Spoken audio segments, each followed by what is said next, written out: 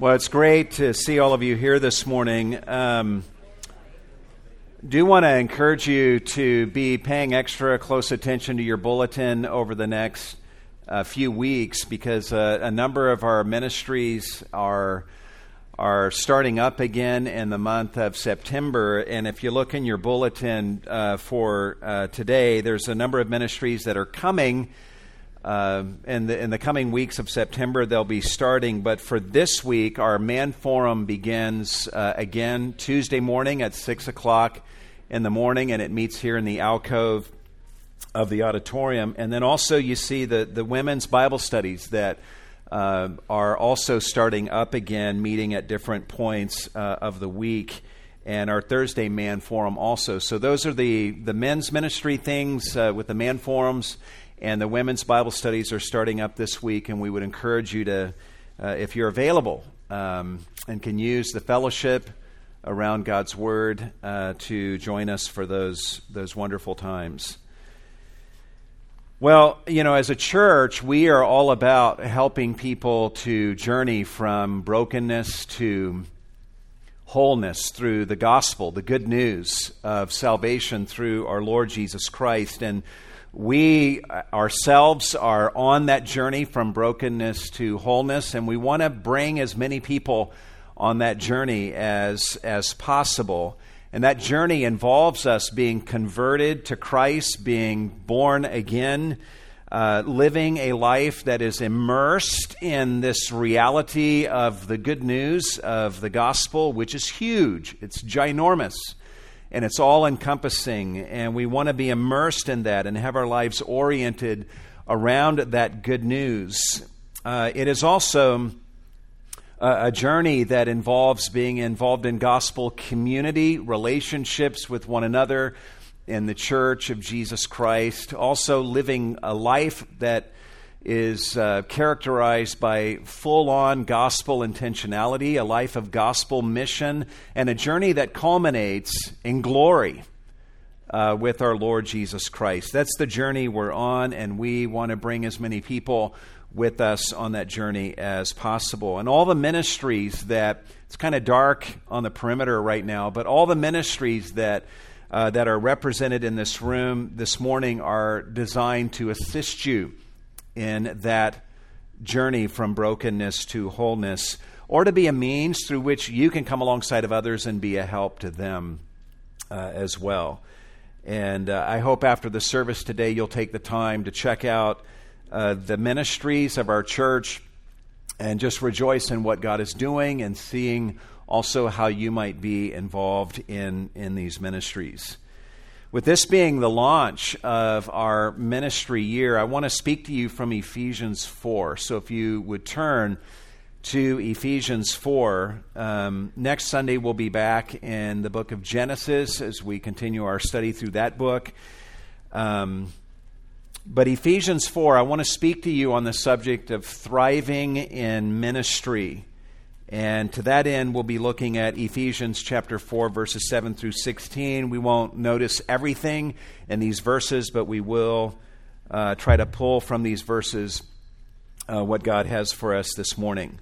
Let me start off by telling you a sad, pathetic tale from my childhood.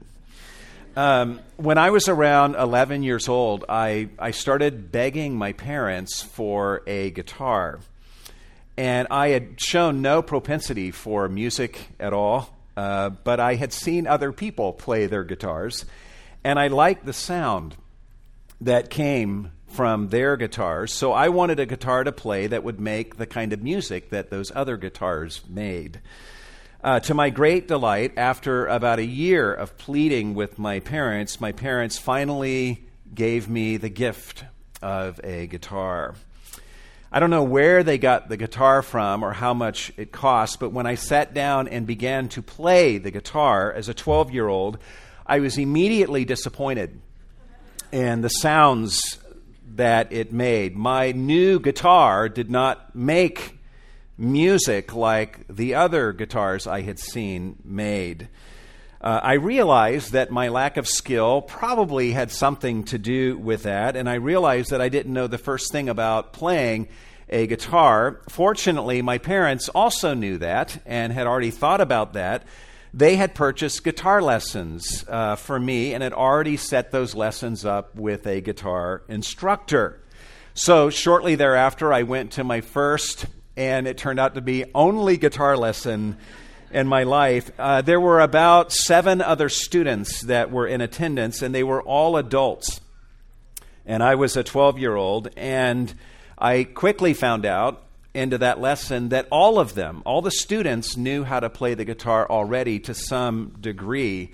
I didn't know the teacher, I didn't know anyone who was in the class, and I didn't know the first thing about playing a guitar. I was the youngest and the dumbest person in that room when it came to guitar playing. On top of that, at the very beginning of the class, the teacher started off by saying, I just want to show you guys how to tune your guitars. And as I was trying to follow the teacher's instructions, one of my guitar strings broke. I didn't know how to fix it. I didn't have any replacement string, so I had to sit through the rest of this guitar lesson with a string dangling from my guitar. And the teacher just kind of looked at me condescendingly and then ignored me and focused on the other students who showed a little more promise than I did. I felt humiliated, I felt embarrassed, I felt out of place, so much so that I never went back to guitar lessons after that. When I got home, I put the guitar in my closet, and it stayed there until the day that we got rid of it.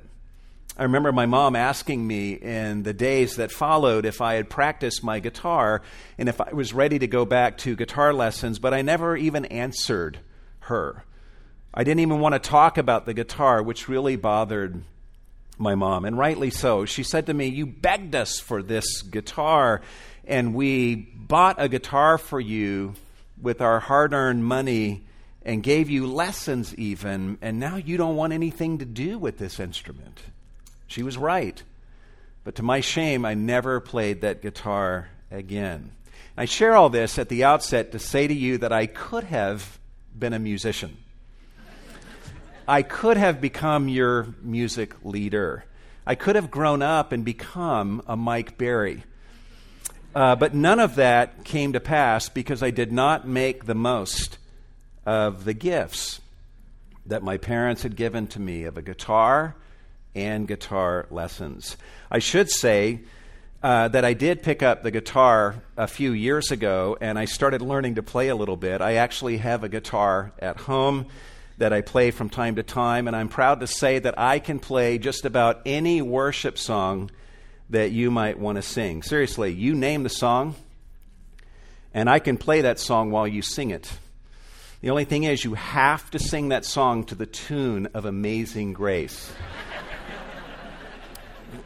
Because that's the only tune I know how to play. So yes, today I can play one tune now, but even if you heard me playing that one tune, you would know that Milton is not thriving at guitar playing like he could have if he would have made the most of the opportunity that he was given when he was younger.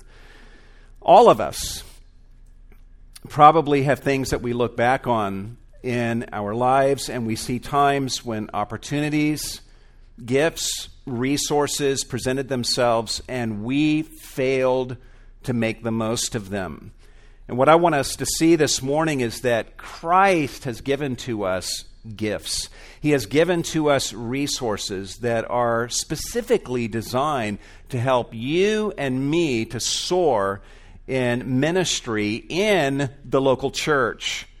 And my goal this morning is to encourage you to make the most of those gifts, to make the most of the opportunities that you have, and to reach your potential for ministry in the church of Jesus Christ. You know, there's no greater institution in all the world to be involved with than the church of Jesus Christ. According to Ephesians 3:20 and 21, the church is the premier place where God wants to put His glory on display. It is the means through which He wants the manifold wisdom of God to be put on display before the principalities and the powers. The Bible also teaches us that the church is the one earthly institution that will still remain after the world as we know it passes away. And we will see this morning that Christ has given to us. If you're a born-again child of God, Christ has given to all of us who are His children all the resources that we need to soar, both in giving and in receiving ministry in the church that He has made us a part of. If Cornerstone in this coming ministry year is to be the church that Christ wants it to be, we need you, every one of you who know Him, who consider Cornerstone your church home, to be involved. And if you are to grow and flourish and become all that Christ wants you to be, you need to be involved in the giving and receiving of ministry in the local church. So with this being the start of the ministry year, this seems as good a time as any to remind ourselves of some things in Ephesians 4, and essentially we're going to look at 5 steps toward thriving in the giving and receiving of ministry in the church. Let me read the passage to you, though, beginning in Ephesians 4, verse 7. Paul says, "But to each one of us grace was given according to the measure of Christ's gift. Therefore, it says, when He ascended on high, He led captive a host of captives, and He gave gifts to men." Now, this expression, He ascended, what does it mean except that He also had descended into the lower parts of the earth? He who descended is Himself also He who ascended far above all the heavens so that He might fill all things. And He gave some as apostles, and some as prophets, and some as evangelists, and some as pastors and teachers, for the equipping of the saints for the work of service to the building up of the body of Christ, until we all attain to the unity of the faith and of the knowledge of the Son of God, to a mature man, to the measure of the stature which belongs to the fullness of Christ. As a result, we are no longer to be children tossed here and there by waves and carried about by every wind of doctrine, by the trickery of men, by craftiness and deceitful scheming. But speaking the truth in love, we are to grow up in all aspects into Him who is the head, even Christ, from whom the whole body, being fitted and held together by what every joint supplies, according to the proper working of each individual part, causes the growth of the body for the building up of itself in love. This is the Word of God, and may God help us to understand His words this morning. This is how we'll frame things: 5 steps toward thriving in the giving and receiving of ministry in the church. And if you have your notes in the bulletin, you'll at least notice with the 5 points that the first 4 begin with the word appreciate. The first 4 steps are simply appreciating certain realities, and then the 5th one is actually engaging in action. Step number 1 is appreciate the fact that Christ has given to each of us a gift of enabling grace. Paul says in verse 7, "But to each one of us grace was given according to the measure of Christ's gift." In verse 7, Paul is telling us that this grace was given to each one. So no one is excluded. No child of God, born again, saved through Christ, is excluded from this. In verses 4 through 6, Paul tells us all the wonderful things that we have in common in Christ. That's the passage where he says, one Lord, one faith, one baptism. But here in verse 7, Paul conveys a way in which each of us are similar, but also different. We have so many things in common, but Paul says, but to each one of us a grace was given according to the measure of Christ's gift.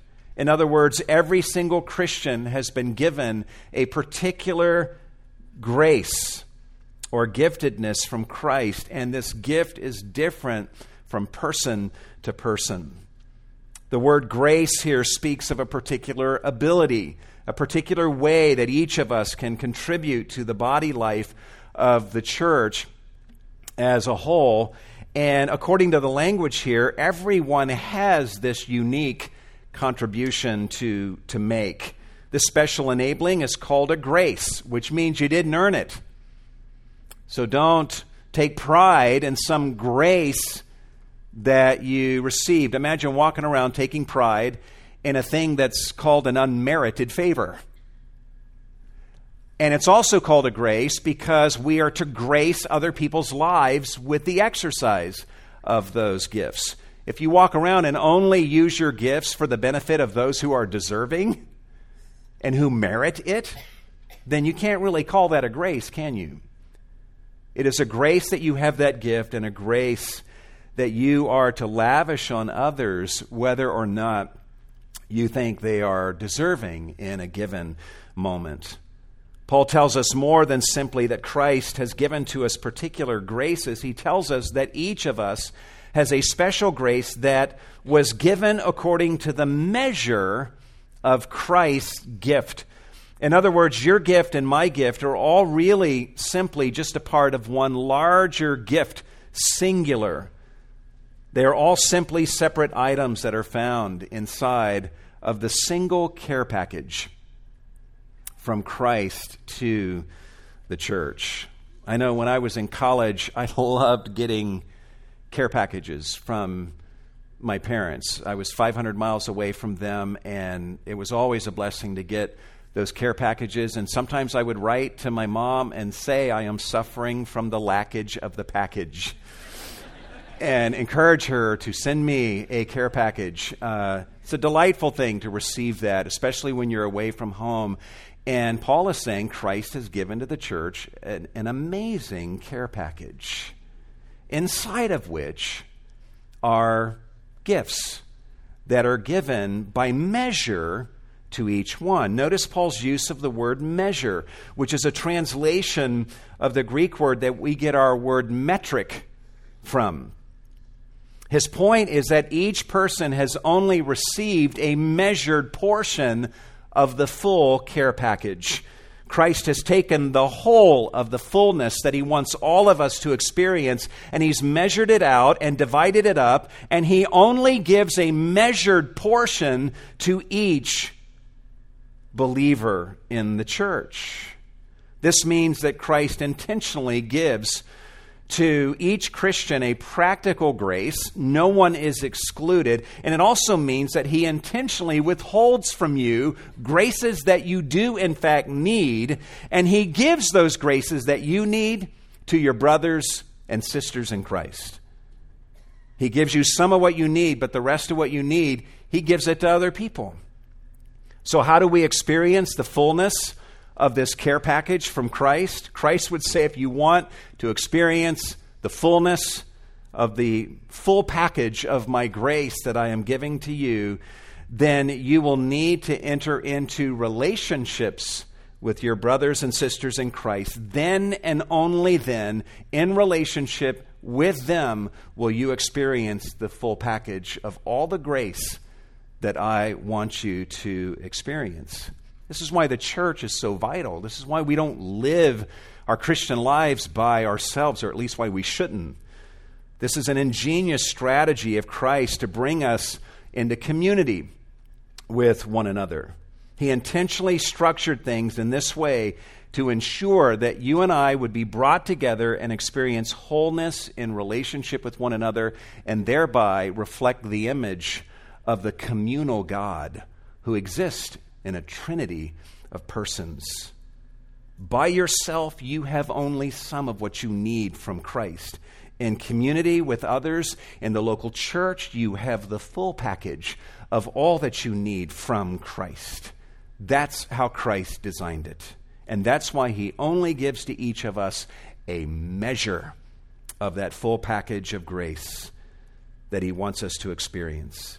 Knowing and appreciating what Paul is saying here in verse 7 helps me to make the most of what Christ has directly given to me. It also helps me to make sure that I'm bringing my gifts to the table for everyone else's benefit in the church. And it also helps me to make sure that I am living my life in community with my brothers and sisters in Christ so that I am receiving the full benefit of the giftedness and the graces that I need that Christ has deposited inside of them. There's something else that I need to do and that you need to do, though, if we want to thrive in the giving and receiving of ministry in the church. And that brings us to the next step. And that is, number 2, appreciate the fact that Christ went to great depths in order to give us these gifts. Appreciate the fact that Christ went to great depths to give us these gifts. Verse 8, Paul says, therefore it says, when he ascended on high, he led captive a host of captives, and he gave gifts to men. But then Paul, he's not content with that. He then says, now this expression, he ascended, what does it mean except that he also had descended into the lower parts of the earth? He who descended is himself also he who ascended far above all the heavens so that he might fill all things. You see Paul's burden here? In verse 8, Paul depicts Christ's ascension as a victory parade, with Christ as the triumphant general who's giving out gifts and graces in this victory parade. Paul wants you and I to know that the spiritual gifts that you possess are celebratory tokens of the victory that Christ won over the evil one. But Paul doesn't just want us to connect our gifts with the victory that he won, with the ascension that Christ attained to. He also wants us to think about Christ's descent prior to his ascension when we think about our spiritual gifts. Paul wants us to know that Christ descended first before he ascended. He wants us to know that Christ was debased before he was exalted. He wants us to know that these gifts that we have, that my brothers and sisters have, come from someone who descended to the lower parts of the earth before he ascended to heaven to give them. The expression lower parts of the earth could legitimately be paraphrased in this way: the lower parts of existence, which is the earth. Some commentators suggest that translation. But it means even more than this. Christ did not just leave heaven and descend to the lower parts of existence, which is life on earth, but even upon coming to earth from heaven, Christ descended even lower. Descending to, we could translate it this way, the lowest parts of earthly experience would be one way of translating this. In other words, suffering, death on the cross, and burial in the ground. As one writer says, this expression could mean that he suffered the greatest humiliation when he endured death itself. Our salvation comes to us not simply because Christ left heaven and came to earth, but because when he came to earth, he descended even lower and suffered and died and was buried in the ground. Why? So that we would have the gifts that we have. We see this expression, the lower parts of the earth, used in the Old Testament. In Psalm 63:9, David uses the expression, the depths of the earth, as a synonym for dying. In Psalm 71:20, the psalmist says, you will bring me up from the depths of the earth, speaking to God. And when you read through the length of that psalm, in the context, it's clear that this expression speaks of being forsaken by God, forsaken by man, being accused and put to shame, scorned, disgraced, experiencing troubles and calamities. And putting all those pieces together, guys, Paul is wanting us to know that Christ who ascended is the very one who first descended. He came to earth and experienced the ultimate depths of humiliation and death in order that we might be saved and in order that he might be able to give the gifts that he's given to you and given to your brothers and sisters in the Lord. This means that every gift that your brother or sister possesses is a blood-bought gift. I dare not devalue or look lightly upon anybody's giftedness because their giftedness was purchased by the blood of Jesus. Christ descended to the lowest point of humiliation on a cross so that the least of the brothers and sisters in this church could make the contribution that he has gifted them to make. We should honor their giftedness because we see the price tag that is attached to it. As for yourself, you should view your own spiritual gifts not merely as tokens of Christ's victorious ascension, but also as tokens of the depths to which he descended in order that you might now use those gifts to bless other people. Your ministry to others is so important. No matter how large or small, every moment of ministry where you meaningfully impact a brother or sister in Christ, or you witness to the lost and mark their lives with the gospel in some way, every single moment of ministry you engage in, Christ died for that moment to endow you with the ability you need to do what it is that he's called you to do. We should appreciate this. And there's something else that we should appreciate if we're going to thrive in the giving and receiving of ministry. Yes, Christ has given us special abilities to help us to serve other people, but he has also given to us the gift of people, of persons, to help us in that ministry. And that leads to the third step toward thriving in the giving and receiving of ministry in the church, and that is appreciate the people that Christ gave you to mend and equip you for ministry. He says in verse 11, and he gave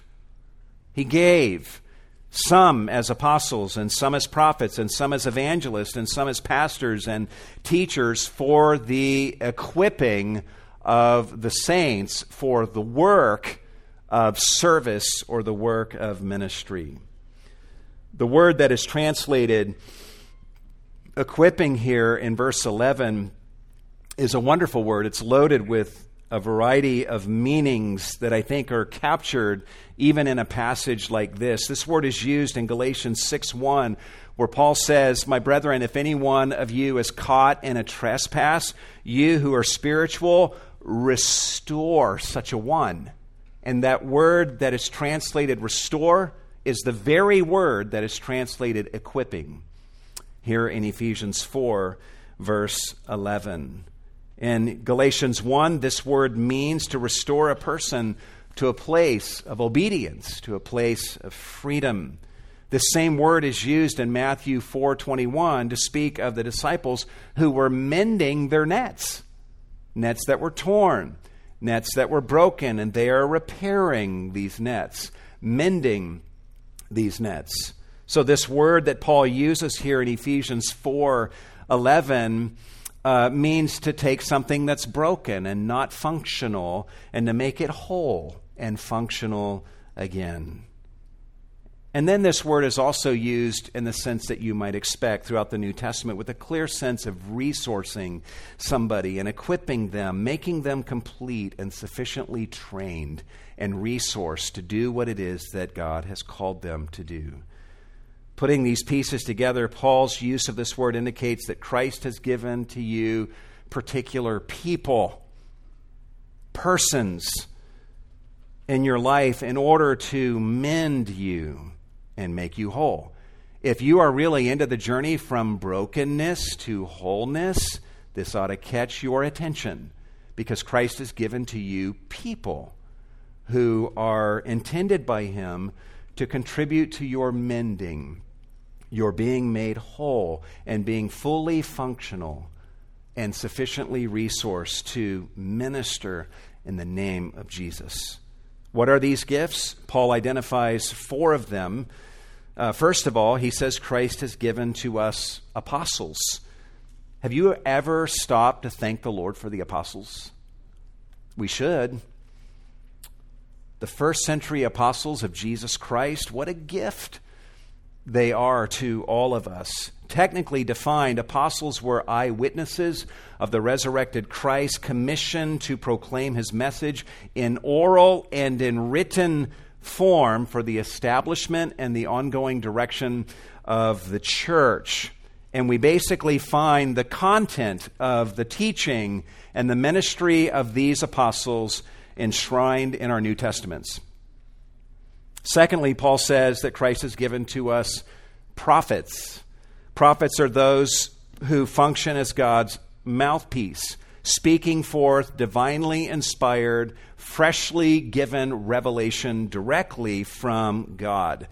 And again, while there may not be prophets today who are speaking forth divinely inspired, freshly given revelation from the Lord today, the ministry of the Old Testament prophets and the New Testament prophets, the content of their ministry is enshrined in our Old and our New Testaments. We benefit hugely today. While there's not apostles and prophets in the strictest sense of the term, we benefit hugely today from the ministry of the apostles and prophets every time we read the Bible, every time we memorize Scripture or hear God's Word being taught or preached.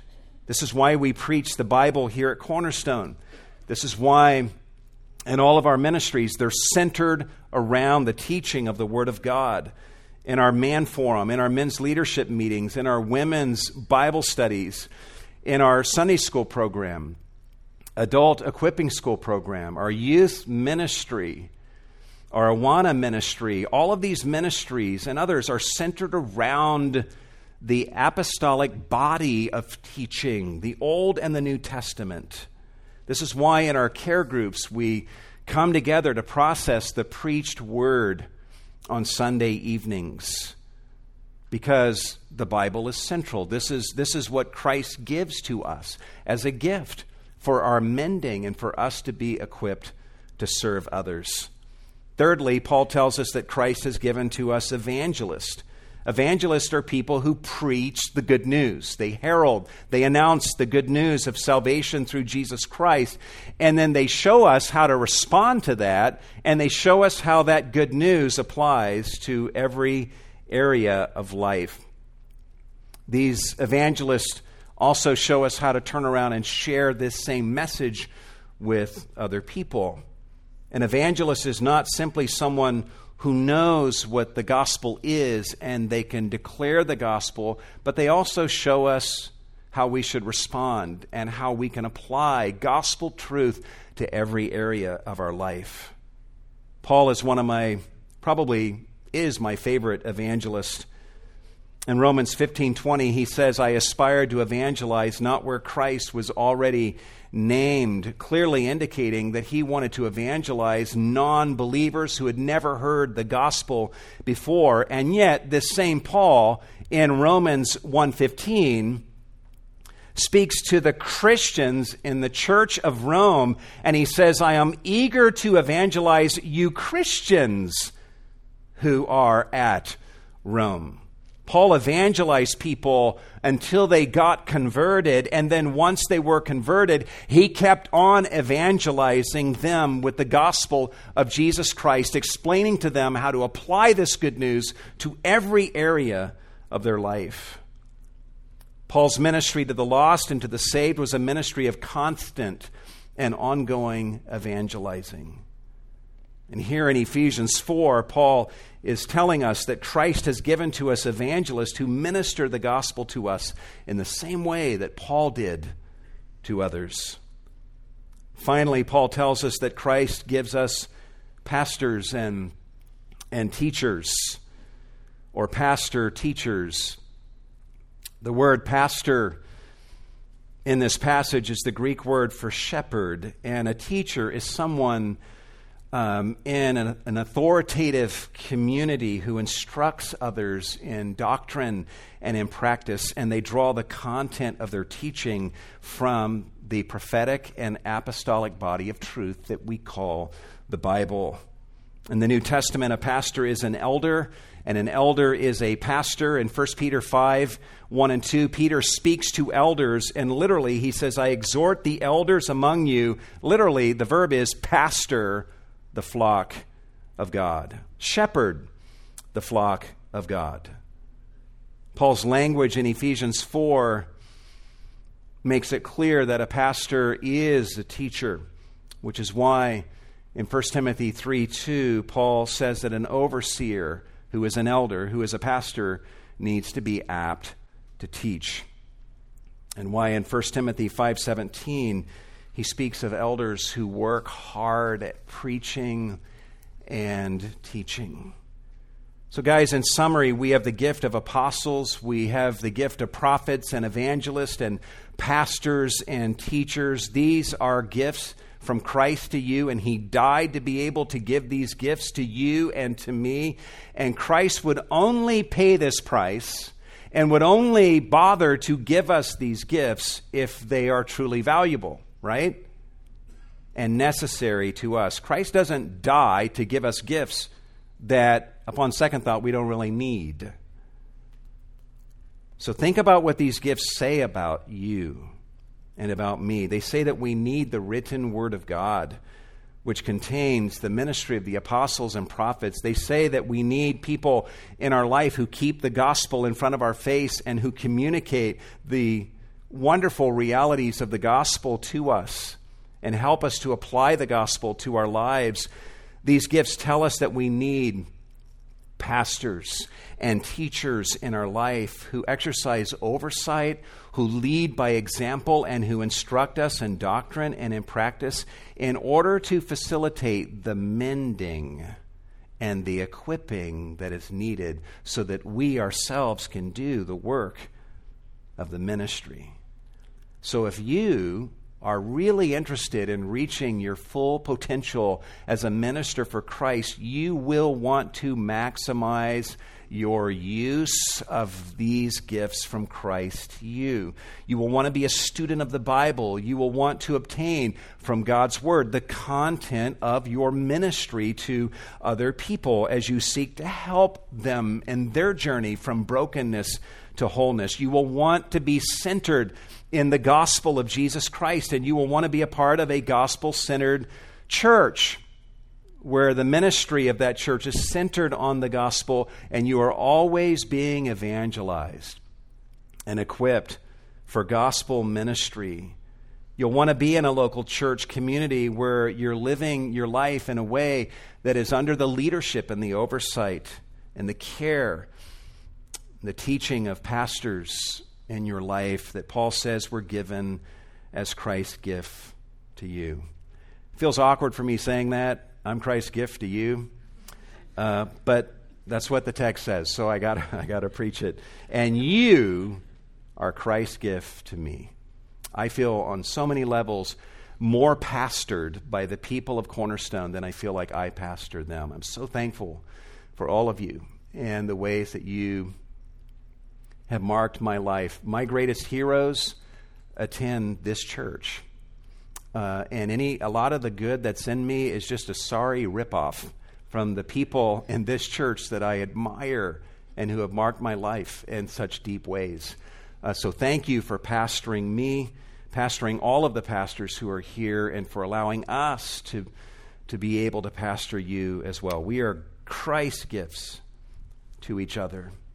Number 4, a fourth step toward thriving in the giving and receiving of ministry is appreciate the fact that Christ wants you involved in the work of the ministry. This is kind of a no-brainer, but I want to just linger here for a moment. Christ gives us all of these enabling gifts and these people gifts for the equipping of the saints for the work of service or the work of ministry. Christ didn't just give you these gifts and resources so that you can be fat with good teaching and so that you can live a comfortable life of ease. He gifted you with these resources so that you would engage in the work of service. He does not want this congregation to simply be a well-taught congregation. He wants the Cornerstone congregation to be a group of people, all of whom are equipped for and actually engaged in doing the work of service. Christ would say to all of us, I gave you these gifts so that through these gifts you might be equipped for the work of service that I have saved you for. Here's my theory. If Christ was willing to suffer and to die in order to give us these gifts so that we would be equipped for the work of ministry, then my theory is that the work of ministry is pretty important. Christ died for you, and he died for the ministry that he has saved you for. What is that? Every day is an adventure of discovering what that ministry is that Christ died to call us and equip us into. The word here that is translated work is the word we get our English word energy from, or ergonomics from. This word speaks of anything you do that requires an expenditure of energy on your part. And I know those of you probably under 20, you don't like to do anything that requires an expenditure of energy. You would happily do whatever's needed, but if it requires an outlay, an expenditure of actual energy, you're not all that keen on it, or at least that's the way I was when I was younger. But Christ has saved you so that you would do things that require an expenditure of tremendous energy. And what is that? He says the work of service. This is the Greek word diakonia, from which we get our word deacon, for the work of deaconing, which basically speaks of seeing needs and then doing the work necessary to address those needs. This expression speaks of any ministry that we engage in, official or unofficial ministry that we engage in, wherein we are addressing actual needs that arise in the life of the church, addressing needs that arise in the lives of our brothers and sisters in Christ, addressing needs that arise in the way of charity or evangelizing that is needed by those outside of the church as well. You've probably been watching the news with the refugee crisis in the Middle East. It's just heartrending and tragic. And I know some of you probably have already been thinking about this, but I'm asking myself, what kind of outlay of energy will that require from us to be able to contribute to helping with the great need so that ministry can be given to these refugees in the name of Jesus? Putting the pieces together, we see that Christ has given to all of us, each of us, enabling graces. He's given to us his written word. He's given to us people who evangelize or gospelize us. He's given to us pastors and teachers, all so that we can, through these means, be mended and equipped to engage in the work of ministry that he has called us to. And he died to make all of that possible. If, for example, your marriage is broken and dysfunctional today and you need counseling from a pastor, you will be provided that counseling not as an end in itself and not simply so that you can then have a good marriage, but you will be given this shepherding so that you can be whole and you can then now more effectively do the work of the ministry. That's the end goal in these gifts that Christ has given to us. And by the way, don't think, oh my goodness, Christ can never use our marriage until we're whole. No, he will use you when you're on your way to wholeness. There's no instrument more powerful than the hand of God, than a broken person and a broken marriage that's surrendered to him, saying, Lord, use us. Use us. When it comes to the ministry that needs to be done, Christ wants to see more than the apostles and prophets and evangelists and pastors and teachers doing stuff. He wants everybody. He wants to see everyone in the church engaging in the work of the ministry. And part of the thrill of being a pastor here at Cornerstone is, by and large, that's what we witness. That's what these ministries along the perimeter are all about. So many of our people are engaging in the work of ministry, sacrificially, giving of themselves and their time and their resources to be a help to others in their journey from brokenness to wholeness. The last step, and we'll just look at this briefly, toward thriving in the giving and receiving of ministry is lock it in, make your decision to give and receive ministry for the purpose of building Christ's body. What Paul tells us here, look at this, verse 12. He says, for the equipping of the saints for the work of service to the building up, the edifying of the body of Christ. Paul tells us here the giftedness that we have received should lead to this outcome, and that is that we give ourselves to the task of giving ministry and receiving ministry. And we use the resources that Paul has just outlined for us. In verses 12 and 13, Paul gives us the fivefold goal of giving and receiving this ministry. He says, so that the body of Christ would be edified and built up. He says that the church as a community would grow in its unity of the faith, that the church would grow in its knowledge of the Son of God, and that the church would grow in communal maturity as a single unified entity, and that the church would grow in the measure of the stature that belongs to the fullness of Christ. And it's only when everyone is serving in this way that these goals that Paul has in mind, that Christ has in mind, are truly achieved. This is why we cannot be tossed about by every wind of doctrine. This is why we need to be grounded in God's Word. This is why we want to be speaking God's truth in love toward one another, with the goal being that we would all grow up into Christ, because it is from Christ that we draw as we minister our gifts and cause the body of Christ to grow as a result. It's interesting, what causes the growth of the body according to this passage? It's Christ, it's from Him, but through what means does Christ accomplish this growth? Look at what Paul says in verse 16. From whom, or from Christ, the whole body, being fitted and held together by what every joint supplies, according to the proper working of each individual part, causes the growth of the body for the building up of itself in love. Grammatically, this is a monstrosity, but to make it very simple, here's what he's saying. The whole body causes the growth of the body. That's grammatically putting this as simple as possible. The subject is the whole body. The verb is causes the growth of what? Of the body. It's the whole body that causes the growth of the body, and it all comes from Jesus. In other words, as each individual member does his or her part, the body causes the growth of the body as it builds itself up in love. This is why it's important that everybody do their part.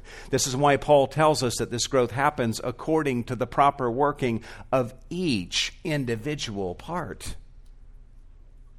Notice how central it is in verse 15 that we be speaking the truth in love. For us to be effective ministers for Christ, we must know the truth, and we must open our mouths and be speakers of the truth to one another. We must be people who speak the truth in love, and that means more than just speaking the truth in a loving way. It means speaking God's truth to one another in the context of sacrificially loving relationships with one another. Relationships are like the vital matrix for ministry. Paul tells us to speak the truth, but he tells us to speak the truth in the context of relationships in which, look at this, verse 16, we are fitted and held together by what every joint supplies. We don't want to be a church here where everyone knows the truth and everyone walks around speaking the truth, but no one has a relationship with each other. It is truth spoken in the context of committed covenantal relationships that is most powerful in effecting change. And it's this kind of ministry that Christ has saved us for. It's this kind of ministry that truly builds the church with the kind of growth that Christ died for. There's other kinds of church growth out there. This is how Christ wants Cornerstone to grow. As we are saturated with His truth, and we speak His truth, and we speak it in the context of committed covenantal relationships with one another, sacrificing for each other, loving each other, we grow. The body, the whole body, builds itself up in love. All of our ministries here at Cornerstone provide opportunities for you to deepen your relationships with others.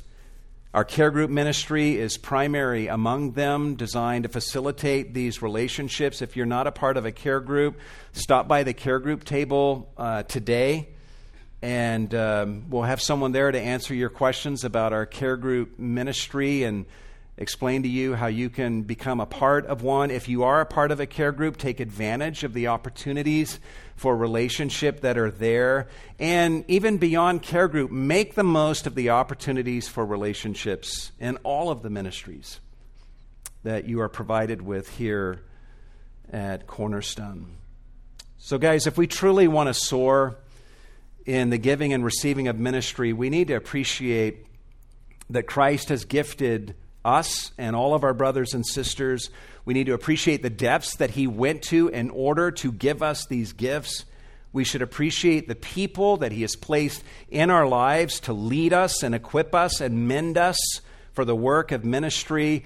And then we should embrace the work of the ministry, ministering for the benefit of others and opening our hearts to their ministry as well. Today marks the launch of our ministry year. Surrounding us in this room are 27, 28 ministries of Cornerstone, and that doesn't even by any means represent all that happens in the life of our church. But these ministries, every one of them, represent opportunities for you to be ministered to and for you to minister to others as well. And we hope that you'll take advantage of the opportunity today to talk to the different ministry leaders, the people at the tables, and become a part of this journey that we're on from brokenness to wholeness through any of these ministries. We would love to have you join us in this journey and to be a part of what Christ is doing. We look forward to your giftedness blessing us and being able to bless you in return as well. Let's look to the Lord in prayer and ask His blessing on us as we launch this year. Lord, we're so thankful for the privilege of being saved into the church of Jesus Christ. You caused us to be born again. We can take no credit for this, Lord.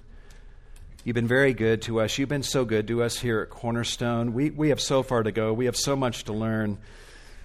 But your grace is upon this church. Your grace is upon this precious people, Lord. And I see your grace. I see your heart on display again and again and again. And it's a privilege for me to even be one of the pastors of such a great people who have been saved and gifted for the work of the ministry like this congregation has. But Lord, we know that we can grow still more, we can flourish still more, and I just pray for myself and I pray for all of us, Lord, that are here. We just present ourselves to you right now as ministers of Jesus Christ, and we're asking you, Lord, to bless our ministries, make us whole, use us in a mighty way to be a blessing to one another and also to be a light to the community that surrounds us, that they might see the light of the glory of Jesus Christ, and that many over this coming year would come to faith in Jesus through the ministry of the brothers and sisters of this church. You have died to give us all that we need to do whatever it is you want us to do this coming year. And so we know that you will be behind all of this, Lord. And you will not fail to guide us and to strengthen us and to empower us each to do what it is that you have gifted and called us to do. We thank you, Lord, for all of your goodness to us that you have lavished upon us, and we thank you for this opportunity to give of our offerings to you and to just return a portion of what you have blessed us with. Lord, with joy in our hearts, we give to you this morning, not only of our resources, but also we dedicate ourselves, we present ourselves to you in the name of Jesus. And all God's people said,